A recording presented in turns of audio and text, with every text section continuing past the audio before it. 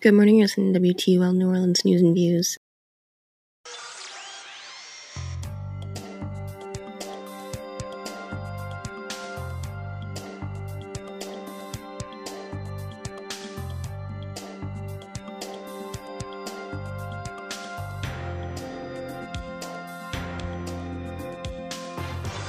Welcome to Counterspin, your weekly look behind the headlines. I'm Janine Jackson.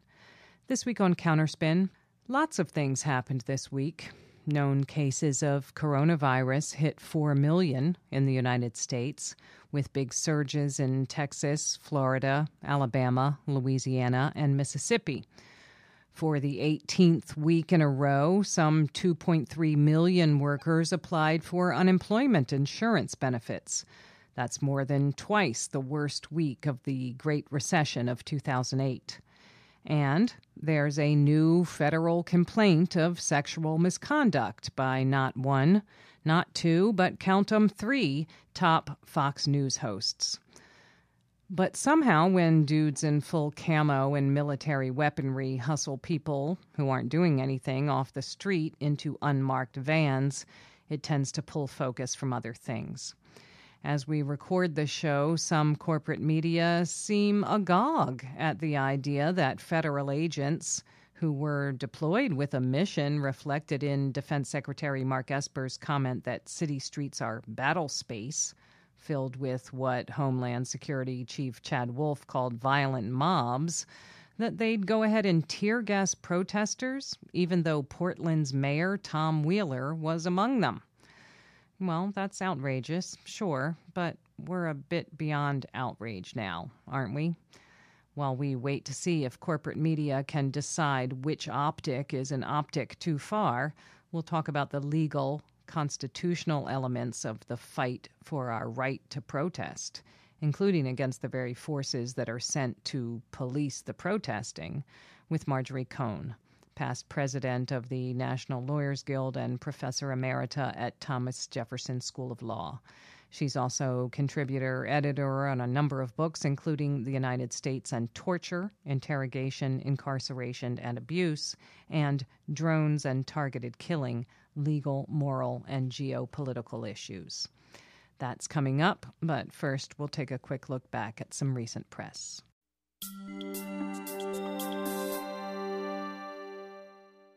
A few weeks ago, corporate media published numerous reports of Donald Trump signing an executive order that would supposedly, by reinforcing already existing law, punish anyone who damages or attempts to damage federal monuments or statues with up to 10 years of imprisonment. As Josh Cho wrote for Fair.org, CBS reported that Trump's order, quote, instructs federal law enforcement to prosecute people who damage federal monuments and threatens to withhold federal funding from state and local governments that fail to protect their own public monuments and statues, close quote. NBC also characterized Trump's order as protecting monuments and statues generally, citing the Veterans Memorials Preservation and Recognition Act of 2003. Quote, the order would reinforce existing federal law, which criminalizes the destruction of federal monuments. For instance, the Veterans Memorials Preservation and Recognition Act of 2003 imposes a fine and up to 10 years in prison on anyone who vandalizes a monument, close quote. But despite what Trump tweets, that's not, in fact, what the Veterans Memorial Law does. The legislation itself is quite brief, which, Cho notes, raises questions about whether journalists actually read it before writing about it. The act says that whoever, quote, willfully injures or destroys or attempts to injure or destroy any structure, plaque, statue, or other monument on public property commemorating the service of any person or persons in the armed forces of the United States shall be fined under this title, imprisoned not more than 10 years or both, close quote. So, as the name suggests, the law applies only to veterans' memorials, not to monuments and statues in general. And as it protects memorials that commemorate service in the United States Armed Forces, it means that statues of Confederate generals, memorialized for fighting against the U.S. military, are not covered. The law also doesn't apply to the destruction of statues and monuments dedicated to folks like Francis Scott Key or Christopher Columbus because they're not U.S. veterans. Nor would it apply to statues and monuments of figures who have served in the U.S. military, like Andrew Jackson, if those memorials are not specifically commemorating their military service.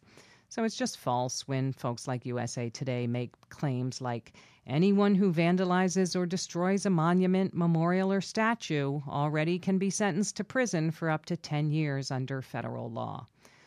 While most egregiously, corporate media frequently didn't even point out that when Trump referred to the Monuments and Statues Act on Twitter, he was referring to something that didn't exist. There's no law by that name.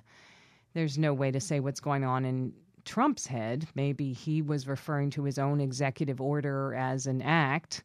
That would be a usurpation of legislative authority, treating fiat as though it were law. But the statue story was not the only time that many in corporate media gave their audiences the false impression that Trump has executive powers he doesn't actually have. Earlier this year, a flurry of reports claimed that a Trump order compelled meat processing plants to stay open under the Defense Production Act, despite many of their employees testing positive for COVID-19. The AP's report claimed that Trump took executive action to order meat processing plants to stay open amid concerns over growing coronavirus cases and the impact on the nation's food supply. But as some legal scholars noted, the Trump order didn't actually legally compel meatpackers to do anything, but bad media coverage can turn those kinds of paper-thin proclamations into an actual legal authority by responding to them as though they matter. They can transform Trump's imagination into facts on the ground. In other words, as Josh Cho notes, far from serving to hold power accountable, over-credulous and under-curious coverage functions more to legitimize abuses of power. It's crucial that media report on Trump's executive orders accurately and not grant him any powers that he may wish to possess, but actually does not. You're listening to Counterspin, brought to you each week by the Media Watch Group FAIR.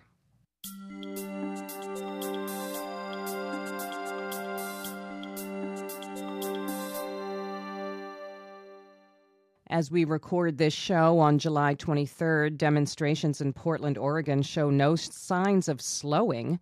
Protesters demanding an end to racist policing in the wake of and even before George Floyd's murder had been met with what local activists describe as typical aggression from Portland's police department, the indiscriminate firing of tear gas and other munitions into peaceful crowds, flashbang grenades, beatings with batons. But then came the footage. A man dressed in black stands apparently alone on a darkened sidewalk when two heavily armed men in camouflage walk up on him, hustle him off into an unmarked van, and drive off, refusing to identify themselves to observers. We've since learned this is part of an orchestrated effort by the Trump administration to deploy federal law enforcement agents to deal SWAT style with what they call violent anarchists. What's more, they plan to replay those nightmarish scenes from Portland wherever they see fit. As acting Homeland Security Chief Chad Wolf says, quote, "I don't need invitations," close quote. Wolf also subsequently described federal agents as arresting demonstrators proactively. Alarm seems appropriate. Here to help us think about what we're seeing is author and legal scholar Marjorie Cohn. She's professor emerita at Thomas Jefferson School of Law and a former president of the National Lawyers Guild. She joins us now by phone from San Diego. Welcome back to Counterspin, Marjorie Cohn. Thanks for having me, Janine. Well, these street pickups, when you first see it, you think it's a movie. As I understand it, the line is that these federal agents see someone, not necessarily anyone they've seen commit a crime. They say they want to talk to that person, have a consensual conversation with them, and then the agents, fear for their own safety, so they decide they want to have that conversation elsewhere. like the courthouse, and then, oh, you're free to go. This wasn't even an arrest at all. Is that legal or constitutional? No, it's not. In order to have a legal arrest, you need probable cause to believe that the person committed a crime. And these snatches by unidentified federal officials in unmarked vehicles, snatching peaceful protesters off the streets, transporting them to unknown locations without informing them of why they're being arrested and later releasing them with no record of their arrest, violates the law. And this proactive arrest that the Department of Homeland Security is intending to carry out violates the Fourth Amendment, which requires that, as I said, an arrest be supported by probable cause. This reminds me of the movie Minority Report, where they're trying to predict who's going to commit a crime. There's nothing in the law that allows proactive arrest. There have been lawsuits filed, and they basically allege violations of the First Amendment, freedom of speech and press, the Fourth Amendment, prohibition on unreasonable searches and seizures, the Fifth Amendment, right to due process, and the 10th Amendment, which says that powers not delegated to the feds are reserved to the states. And this is what is being litigated now. One attorney, Juan Chavez, with the Oregon Justice Resource Center, said it's like stop and frisk meets Guantanamo Bay. Well, federal law enforcement are permitted to go into states to protect federal property, like courthouses, and to prosecute federal crimes. But policing protests, just at the letter of the law, goes beyond that function. Yes, it certainly does. And in fact, a lawsuit that was filed yesterday, 2 days ago, on behalf of the First Unitarian Church of Portland, a public benefit corporation, and 2 Oregon state representatives, alleges violation of the 10th Amendment and says that these abductions occurred outside the jurisdiction of federal law enforcement. Those abducted were not attacking federal property or personnel, and they weren't on federal property at the time that they were abducted. The ostensible or the stated reason for these federal goons to go into Portland and other cities as well, which is happening as we speak, is to protect federal monuments and statues. Trump issued an executive order on June the 26th saying that his federal forces were going to protect these monuments. And there's no monuments around where they were. Mark Pettibone, who's one of the plaintiffs in the lawsuit filed by the Oregon Department of Justice against Homeland Security and the U.S. Marshals, he was accosted. He was one of these people who was snatched off the street and then released without any citation. He was taken in this unmarked van to a federal courthouse, the Marco Hatfield U.S. Courthouse. And actually, neither the mayor of Portland nor the governor of Oregon invited or welcomed these federal troops. And last night, it's my understanding that the Portland mayor was tear-gassed when he was standing near this courthouse, doing nothing. He was standing there, and it was the first time he'd ever been tear-gassed. So they're just going way beyond any legal authority that they might have, and mayors in other cities as well who are on Trump's hit list, I guess you would say, are also saying we don't want federal troops in our cities. Now, these mayors often welcome federal assistance when they're working cooperatively in drug enforcement or other kinds of criminal enforcement, but this goes way beyond that, and it's calculated by Trump to boost his sagging poll numbers. He's taking a page out of Richard Nixon's Law and Order playbook because he's so botched the response to the coronavirus, in fact, responsible for thousands of deaths when he's been in denial about it and actually stood in the way of really responding in an effective way. So now he is trying to shift the conversation, shift the discourse to anarchists, violent anarchists, left-wingers. Joe Biden would be behind this. And he's going to come in on his white horse with his federal troops and take care of it and restore law and order. But in effect, he's breaking the law. His troops are breaking the law and creating chaos. It's interesting, Janine, because why didn't he send in the military? I think there's a reason why he sent in Department of Homeland Security, Customs and Border Protection troops. They're loyal. They're also not trained for this kind of thing either, even if they were legally allowed to be in these cities. But the Uniform Code of Military Justice provides that service members must obey lawful orders, but they have a duty to disobey unlawful orders. And these people, these troops, the secret military force that Trump has been sending into these cities, or sent into Portland, and Chicago's next on the list, and Albuquerque, these could be reasonably construed as unlawful orders to carry out unlawful actions, and I think it's not altogether unlikely that he's worried that military people would resist those orders and refuse to carry them out, and maybe that's why he has cobbled together this secret paramilitary militia. It has been the Customs and Border Protection, U.S. Marshals, Federal Protective Service, and now they're going to add the FBI, the ATF, Alcohol, Tobacco, and Firearms, the Drug Enforcement Agency, to this list of federal agencies.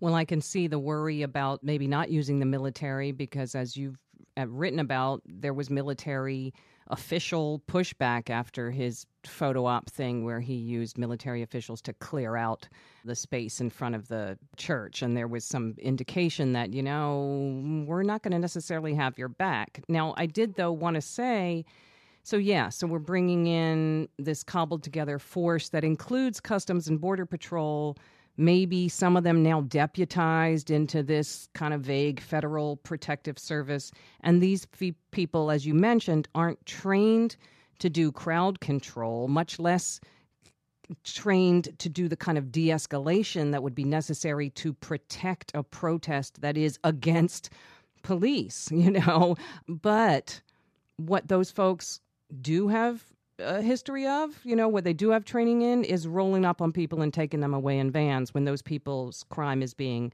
undocumented. And that's something that people are reminding, that not only should we be careful about saying these tactics aren't American, since the U.S. has done and is doing them in other places, but we also shouldn't say that this has never happened here before, because that's not really true either. Well, it hasn't happened in this kind of a setting in this way. Right. But you're right. The Customs and Border Protection agencies are notoriously, I'm not saying every single one of them, but notoriously racist, anti-immigrant, nativist, and very brutal and violent.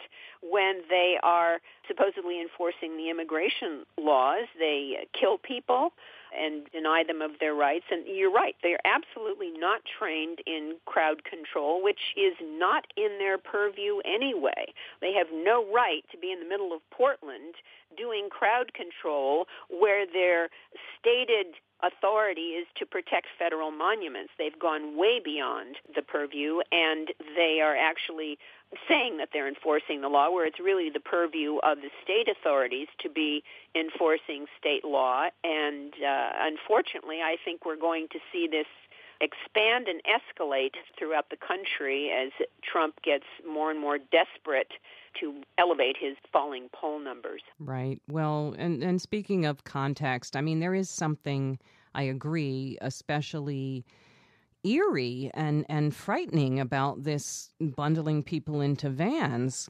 footage. And it's true that we had seen it in the past sometimes with undocumented immigrants, including people kind of forming bands around them to protect them, from being hustled off. But the thing is, we don't want that to be so, while it's especially horrible, we don't want that to be because we've become numb to images of demonstrators being shot with munitions, being beaten with batons, being tear gassed, And you wrote earlier this month, I saw it on Truth Out, about we're not just seeing videos of extremely rare, nearly unique instances. There really is a widespread problem of police abuse of protesters going on. Yes, there is, and I think it's going to get worse. When you think of the image of people being snatched off the streets, peaceful protesters doing nothing illegal, being snatched off the streets by people that aren't wearing uniforms and placed into vans.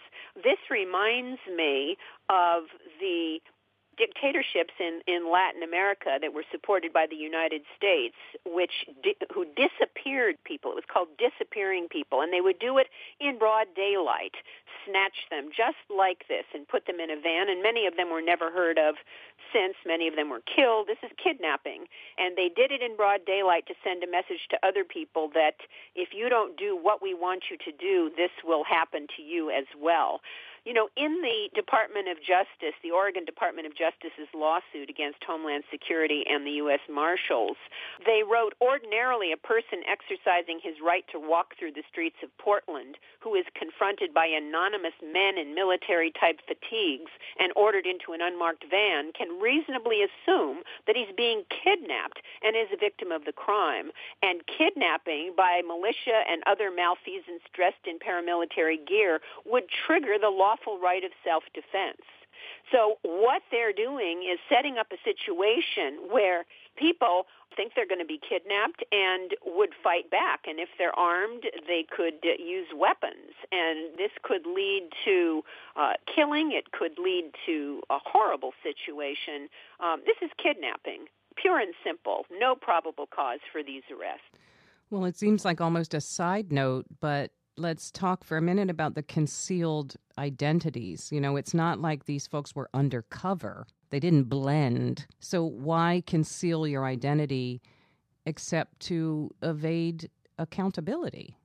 Absolutely. And, you know, this opens the door to right-wing vigilantes putting on military fatigues, camouflage outfits, and doing the same thing that these federal agents are doing. And I don't know what Trump would say about that. He has a double standard, of course, when right-wingers do it, you know, and then, you know, that's fine. But he's painting black people as terrorists. He's painting white people as Antifa, you know, the white allies in the movement for Black Lives, painting them with a broad brush, pulling out accusations that these are, you know, left-wing Democratic anarchists, violent anarchists, and if Joe Biden is elected, this is what we're going to get. There is a certain critical mass, and I don't know if it's 30 or 40% or what, of people who support Trump no matter what, and it's music to their ears, and that's who he's playing to. That's his base. That's who he is relying on to put him in the White House again. And quite frankly, Janine, what I'm concerned about is that this is all a dry run for an election that goes against Trump. He declares martial law, and he uses his federal goons to maintain power. Now, if he tries to use the military, I really suspect that a large number of service members would disobey those orders. But when he was asked on Fox News by Chris Wallace whether he would accept the results of the election, he said, I have to see. I have to see. Can you imagine? It depends. If I don't like the result, I may not accept the results of the election. And that combined with massive program of voter suppression is very, very frightening. Well, just finally, Philadelphia's district attorney, Larry Krasner, says, you know, try it. Anybody, federal agent or not, committing crimes in my district will be arrested. You know, Rashida Tlaib says they'll have to arrest me first if they try to bring this to Minneapolis. So we have some legislation. There's legislation about agents have to identify themselves and their agency. We've got lawsuits from the ACLU and other folks.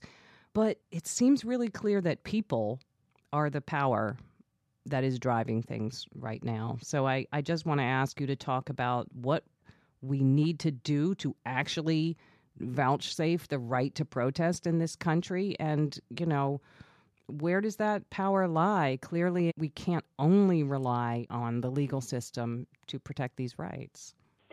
It's the power of the people, and people are in the streets, hundreds of thousands of people in the streets in U.S. cities and in cities around the world in support of the movement for Black lives and against police brutality.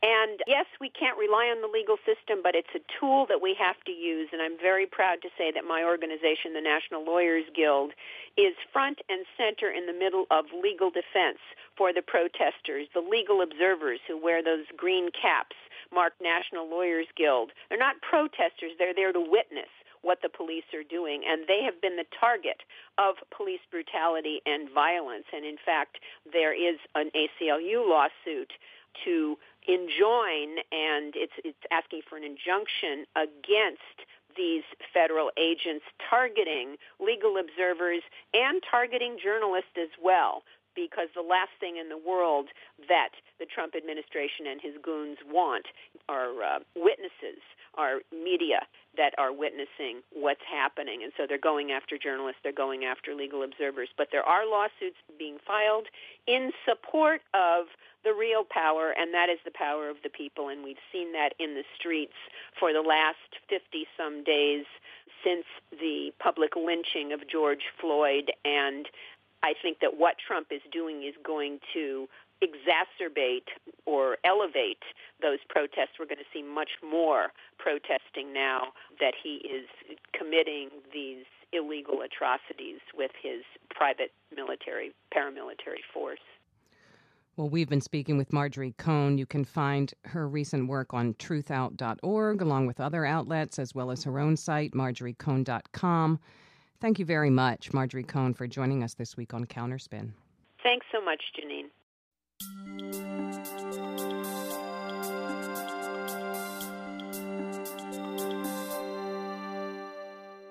And that's it for Counterspin for this week. Counterspin is produced by FAIR, the National Media Watch Group based in New York. If you missed part of today's show or you'd like to hear previous shows, you can find shows and transcripts on FAIR's website, fair.org. That's also the place to sign up for FAIR's newsletter Extra or our Action Alert Network. The show is engineered by Erica Rosado. I'm Janine Jackson. Thanks for listening to Counterspin.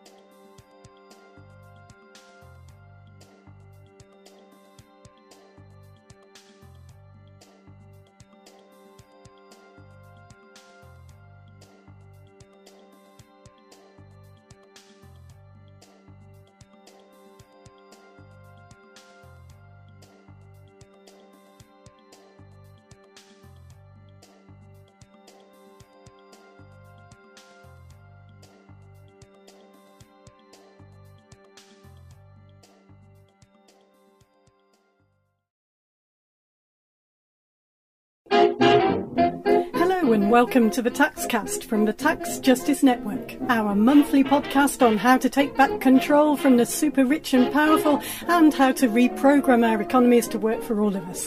I'm the producer and host, Naomi Fowler. I'm joined each month by the Tax Justice Network's John Christensen. Say hello, John. Hello, how are you? Coming up later, you'll hear our part 2 on tax and systemic racism. As we continue to ignore the racist history of the tax code, ignore the fact that policy is not race neutral, and that the tax system is not immune to racism, then we will continue to see the impact of Black and brown communities and communities of color worsen in the most negative ways. More on that later. So this month has been somewhat of a vindication for the Tax Justice Network, yet again, for estimating so long ago the amounts of wealth stashed offshore. So John, let's look at the context first. One of the Tax Justice Network's first major demands to unlock the numbers on global wealth stashed offshore was the automatic exchange of information on bank accounts between nations. Back in the early 2000s, people laughed at this idea. They said it would never happen. It used to all be done by information upon request, which was a joke, but it has slowly, if imperfectly, been adopted by many countries, and the OECD's just announced that nearly 100 countries carried out automatic exchange of information in 2019, and that means tax authorities have got the data of 84 million financial accounts held offshore by their residents, covering total assets of 10 trillion euros. So hidden accounts, unhidden, means more tax revenue. Trillions of dollars of offshore assets are now in tax authorities' sites that wouldn't otherwise ever have been. Tell us the story, John, on this for the Tax Justice Network. Yes, it's true. Less than 10 years ago, the head of the Organisation for Economic Cooperation and Development told me that automatic information exchange wouldn't happen in my lifetime. And here we are, and we've got automatic information exchange as a global standard. Not perfect yet, but a work in progress. Great. But the reason it's so important is because people who've been paying attention to the offshore world of secrecy jurisdictions and tax havens knew that the sums involved, the sums of private wealth and corporate wealth sitting offshore untaxed, were simply eye-watering. Let me give you an idea. Back in 2005, when Tax Justice Network was just getting started, I got some information out of the Boston Management Consulting Group, had some limited data on offshore wealth, and I also had some limited information from the Bank for International Settlements, and I had a little bit of information from the IMF. And working with that, Richard Murphy and I came up with a figure of 11.5 trillion US dollars of personal wealth sitting offshore. And yet we knew all along that that was just a small part of the figures. And that 11.5 trillion generated huge newspaper headlines, but we knew it was far, far too low. But others were telling us, no, it's nothing like that. It's far, far smaller. You've got it totally wrong. The gaps in our data sets were enormous. For example, there was no information about capital flows out of Africa. In other words, all those illicit financial flows accumulating over decades coming out of Africa, they weren't part of the data sets. And subsequently, one of the senior regulators in Jersey, in the tax haven of Jersey, said that our estimates of the volume of wealth held in trusts just in Jersey was about half of their estimates. So we knew we'd arrived at a very conservative picture. But I also knew that there was this person in New York who had a much better data set. And I think it was towards the year end of 2005, I went to New York and I met up with Jim Henry for the first time. And I realized Jim Henry had much, much better data than we could even dream about. Right, and we've got Jim Henry, the Tax Justice Network's senior advisor, with us today. Jim, you got so much closer than anyone else ever has with these estimates that you did, and they are so difficult to estimate, and you've called it yourself, you've called it an exercise in night vision, and you estimated offshore wealth to be between 21 trillion to 32 trillion, much higher than other estimates, now borne out by these OECD figures. What does this mean now for the world? Well, it means we discovered an eighth continent of wealth, really. I mean, this is the equivalent of, the combined wealth of a lot of developing countries is sitting there. What we did in our estimates that we published in 2012 with Tax Justice Network support was to really look at this as a kind of a black hole. And when, astronomers estimate the size of a black hole, they triangulate on the methods because you can't see the entity itself because it traps all of the light. So you have to look at it indirectly by looking at other metrics. So one of the methods we used was the one that John referred to, and we updated that and I think got some more accurate information on the volume of so-called cross-border deposits. The Bank for International Settlements publishes data on that. Deposits are only a share of the total portfolio of wealth that's held offshore. And so we also interviewed private bankers who said that, this is on average like 25 to 30% or even less as a fraction of the total portfolio. So you actually have to get an estimate. You can scale up the deposit number that we had back then from the Bank for International Settlements by a factor of 4 to 5. And so that led to our original estimates of 21 to 32 trillion. In addition to that, we also looked at capital flight that was pouring out of the developing countries. And the World Bank published a lot of balance of payments data on, the amount of loans and foreign investments that were supposedly flowing into countries, specifically like Brazil or Mexico, and the volume of international reserves and the current account that were used were being financed by this foreign capital. And you saw big discrepancies in these numbers. When you added up those discrepancies, it turned out that the developing world as a whole is actually suffering a lot of illicit flows, unrecorded foreign investments, usually by the wealthiest people in the countries, and kleptocrats as well, who are moving money offshore, hiding it in havens, and then investing it mainly in the first world countries. So that allowed a second method for estimating this overall total. When you accumulated those flows and looked at what they might be earning offshore, you found that the value of the private offshore financial wealth was on the order, from the developing world, on the order of $12 trillion. And so that's, consistent with the overall estimates for 21 to 32 for the world as a whole. But it's important, especially for developing countries, because that, compared with their foreign debt and their offshore reserves, shows that they're basically a net creditor of the rich world, because most of this money is not invested in the Cayman Islands or Panama. It's basically invested in London and New York and Zurich. So that's an important finding, especially for developing countries. And the third estimate we got was just to go to the private banks themselves, the top 100 international private banks, as of 2010, had a total of 12 trillion of offshore deposits and so-called client assets that they were reporting.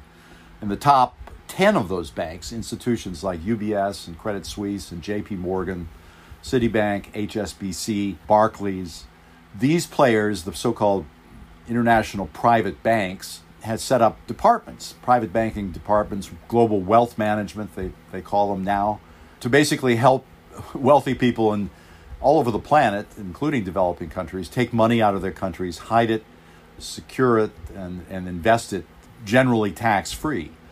And this is, really an important part of this finding, because our estimates are much more consistent with the existence and the importance of this global haven industry, which is led not by, shady banks in sultry paradises or dubious law firms in places like Panama, but folks that are in the very heartlands of the first world financial centers, like the City of London, certainly New York and Frankfurt, Zurich. These are the real financial capitals of capital flight.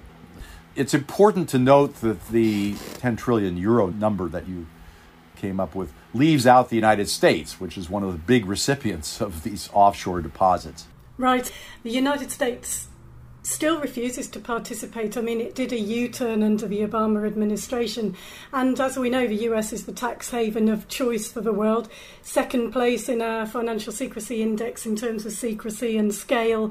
Isn't it a disgrace that they still aren't participating in a global standard? Yeah, it's absolutely a disgrace. And it's, this is an ongoing problem. I mean, basically, Wall Street doesn't care which party it is. It's the kind of the bankster party. So they have 2,000 or 3,000 lobbyists in Washington representing the financial services industry, very big contributors to elections right up to now. There have been other analysts over time who have made a lot of noise about lower estimates. Basically, what we've shown in the OECD estimates is that we can have a lot of confidence in the scale and order of magnitude of this much larger range. That's an important, I think, validation of the three-pronged estimation method that we used and this fundamental critique that we've had of this global system. Thanks, John. Thanks, Jim. Now it's time for the TaxCast special feature. In episode 102 of the TaxCast, we looked at the way white supremacy is embedded in the US tax system. We looked at how wealth is still overwhelmingly in white hands, passed down from generation to generation since the times of slavery. Those advantages continue, with white families disproportionately benefiting from laws that were created to make taxing them extremely difficult. In so many countries, people of colour and marginalised communities still face barriers to full and equal economic participation. There are huge costs for people when they're discriminated against in so many ways. It's a painful thing.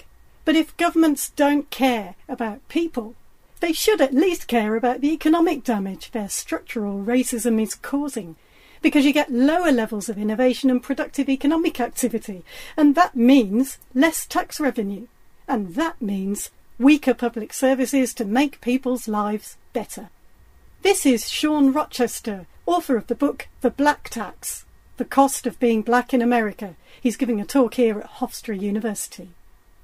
How is it that after 400 years, over 40 million African Americans only own about 2% of U.S. wealth? Now, normally when we talk about discrimination, we talk about it from the perspective of the injustice or the immorality associated with it.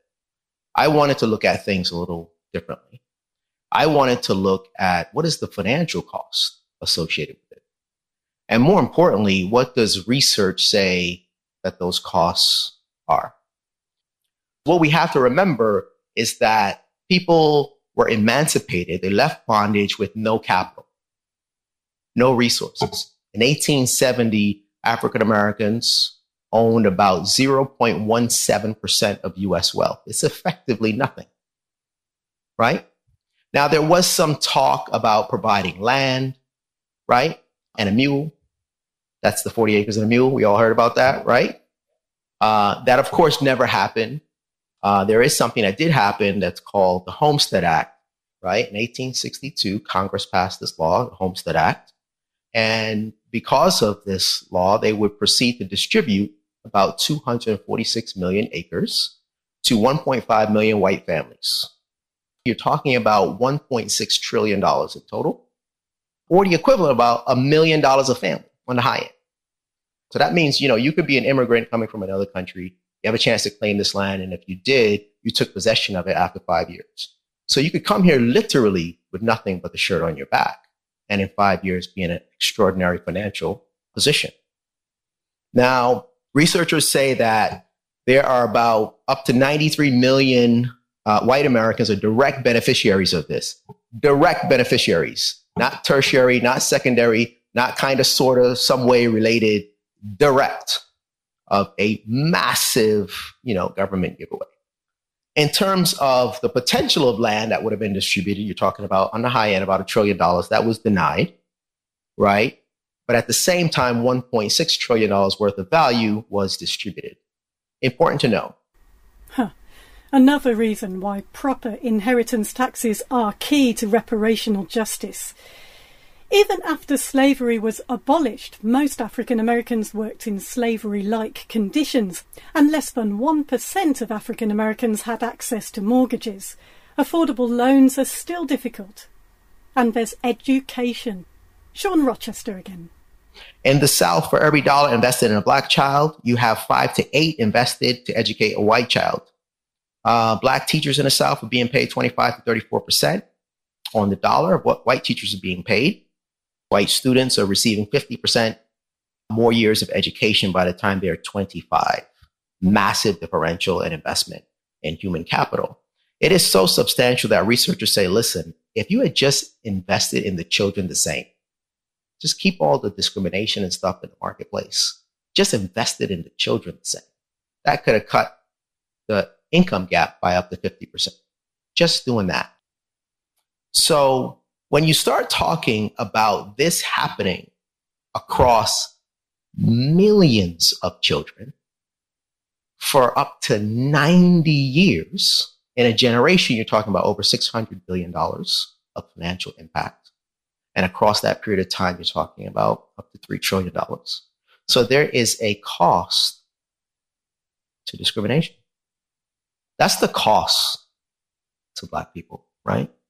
But what was lost by the country from not taking advantage of fully integrating Black talent and excellence into the economy? And I want to look at it from an innovation standpoint. We'd be looking at another 280,000 patents.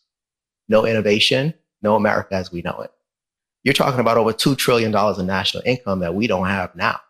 year over year. You're talking about over $9 trillion in net worth that we don't have now. Having talented people involved in the innovation process is super critical.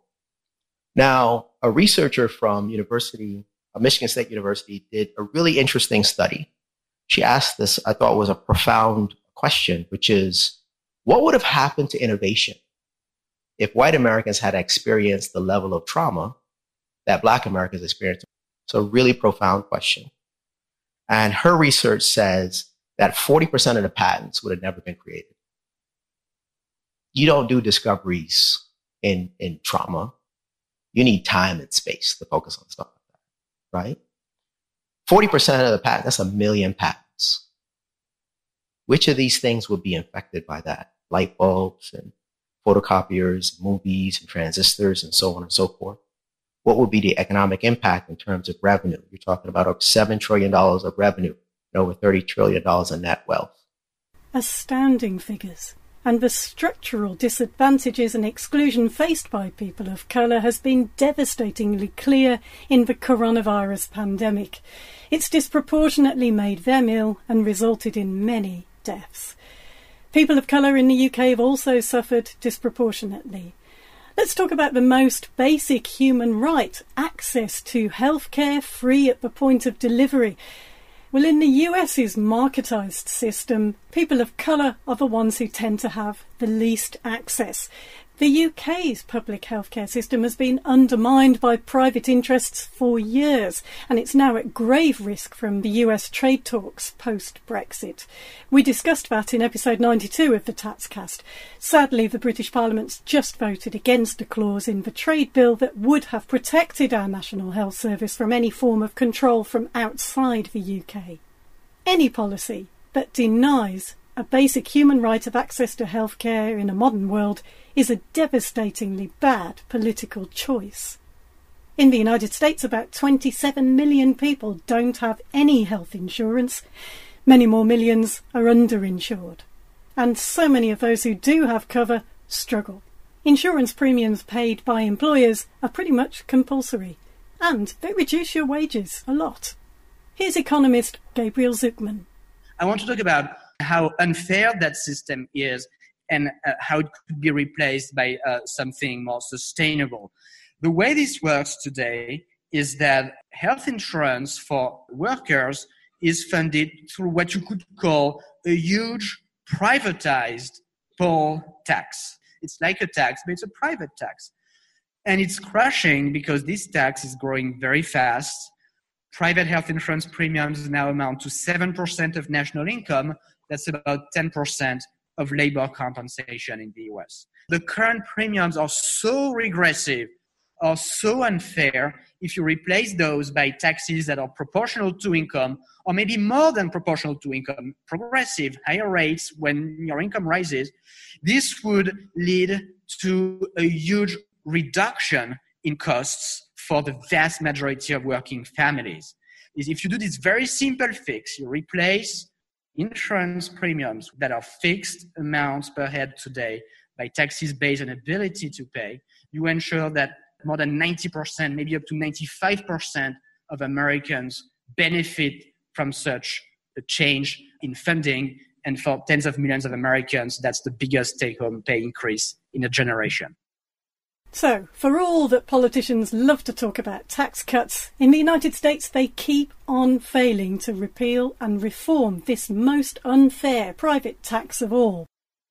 When we were hit with COVID-19 and the coronavirus struck, it was clear that states needed to adopt Medicaid expansion and extend healthcare to people who were most in need and people who were undocumented, people who didn't have access. Courtney Sanders of the Centre on Budget and Policy Priorities. In the U.S., there are huge disparities among people of color, specifically Black people and Hispanic and Latinx people. We know that they are in need of this. In this very crucial time, it is crucial to keep people healthy and safe, containing the spread of the virus, and we can only do that if people have access to good health care. And with COVID, we may all be in this together, but the impact is not the same. And as we continue to ignore the racist history of the tax code, ignore the fact that policy is not race neutral, and that the tax system is not immune to racism, then we will continue to see the impact of Black and brown communities and communities of color worsen in the most negative ways. We need to have a system that can ensure people have access to affordable healthcare and quality healthcare no matter what happens. This is Brandon McCoy, president of the New Jersey Policy Perspective. And then COVID happens, and that's just sort of, it makes the point perfectly clear. The healthcare system that we currently have, even if we were to improve it in the ways that people want, really wouldn't deliver the things that clearly folks need right now. Right. I mean, I appreciate for a Frenchman like Zucman it's such a simple logic, but such a heavily marketized economy in the US, it's much more of a political question. But I mean, I see there's some leeway for some states to do something to address the healthcare disparities, which, as we know, affect people of colour so much more deeply. The governor in Kentucky has recognised that there is this urgent need to address the healthcare disparities, and he's promising free healthcare for all who need it. And I wonder how he proposes to finance that. Yeah, I'm waiting with bated breath to see that. It's a very interesting moment in America because, you know, obviously the whole world is dealing with the pandemic and the financial crunch and economic crisis. But in America, we've had this reckoning with racism and, you know, systemic discrimination in the wake of the deaths of George Floyd and Breonna Taylor and Ahmaud Arbery and so many others. And so it's really brought to the fore just how much government policies and budgets drive inequality. And as someone who works on budgets day in, day out and sort of has, you know, struggled to get people to realize how important budgets are and that budgets are moral documents that we should all care about, it's an incredible and somewhat unexpected thing to see, right? So it's wonderful to see the governor of Kentucky say, okay, we're gonna pursue a budgetary line item here that explicitly funds healthcare for Black Kentuckians, because this moment is very clearly calling out for the fact that we need direct and explicit programs and services and investments in Black residents, because they have been explicitly divested from for so long and disenfranchised for so long.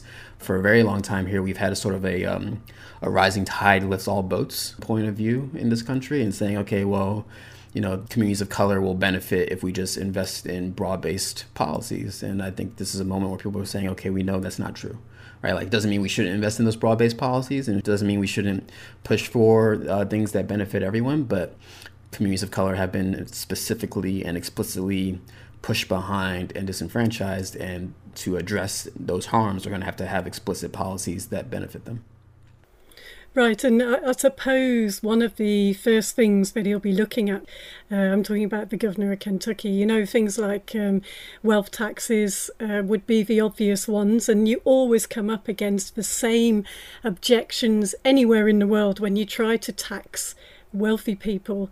You know, they have this hallowed status, which is often very undeserved, of being wealth creators when they're usually wealth extractors, or very often, like in President Trump's case, you know, just born into money, so never had to struggle for anything. They will say, oh, these people, they will leave. How do you respond to that? Yeah, and so this is definitely a common point of contention in New Jersey, where I work. New Jersey is a state with a lot of very wealthy people, and where I think we go back and forth with like Massachusetts and Connecticut for the wealthiest states in the country. And the way that we look at it is, okay, well, how many wealthy people live here compared to previously? And so going back into 1994, New Jersey had approximately 10,500 tax filers who earned over $500,000 a year. The data at that time only provided information for everybody who made $500,000 and over. That was like the highest level bracket you could find information on. So that was 1994, 10,500, 500,000 plus filers. And as of 2015, the number of folks who filed taxes in New Jersey with that level of income, $500,000 and more, was over 62,000.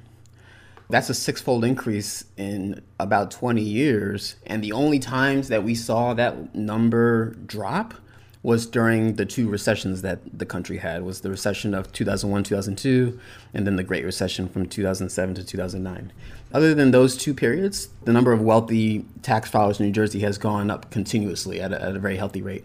Obviously, $500,000 adjusting for inflation is something that we've got to take into account here, and it's tough to do when we don't have the data on every single individual tax file to figure out just how much money they're making.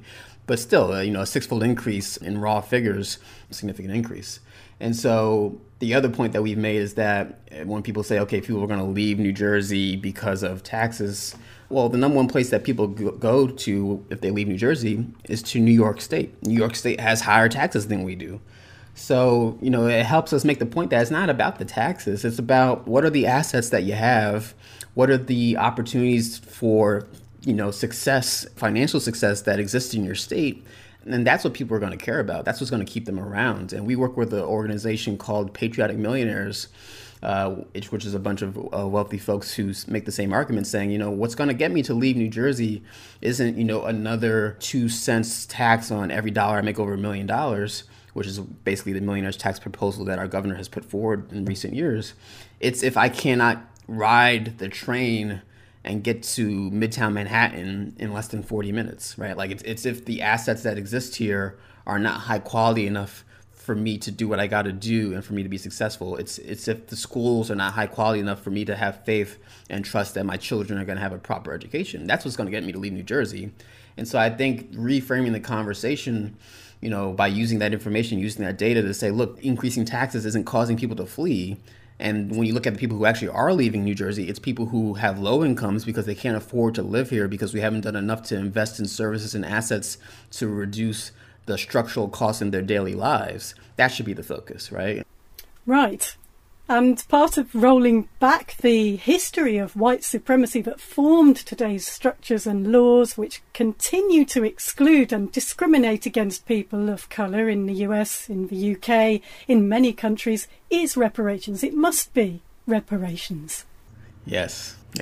When we think about the ways in which Black Americans have been left out of opportunities to build wealth and security, not having the opportunity to own homes in an affordable fashion, not being able to live in diverse communities that have greater access to opportunity, not being able to achieve levels of education at an affordable rate that others have been subsidized to do. For me, a more complete vision of reparations would be reducing the cost and reducing the barriers to opportunities to build wealth for Black Americans. And that's going to require having a tax system that supports those investments. Former Representative John Conyers, who represented Michigan for so long, introduced a reparations bill in every Congress since 1989 up until his retirement and passing. It was just a bill to study the concept of reparations. It wasn't even describing or prescribing what reparations should be. And that's gained more support in recent years, but it still hasn't happened.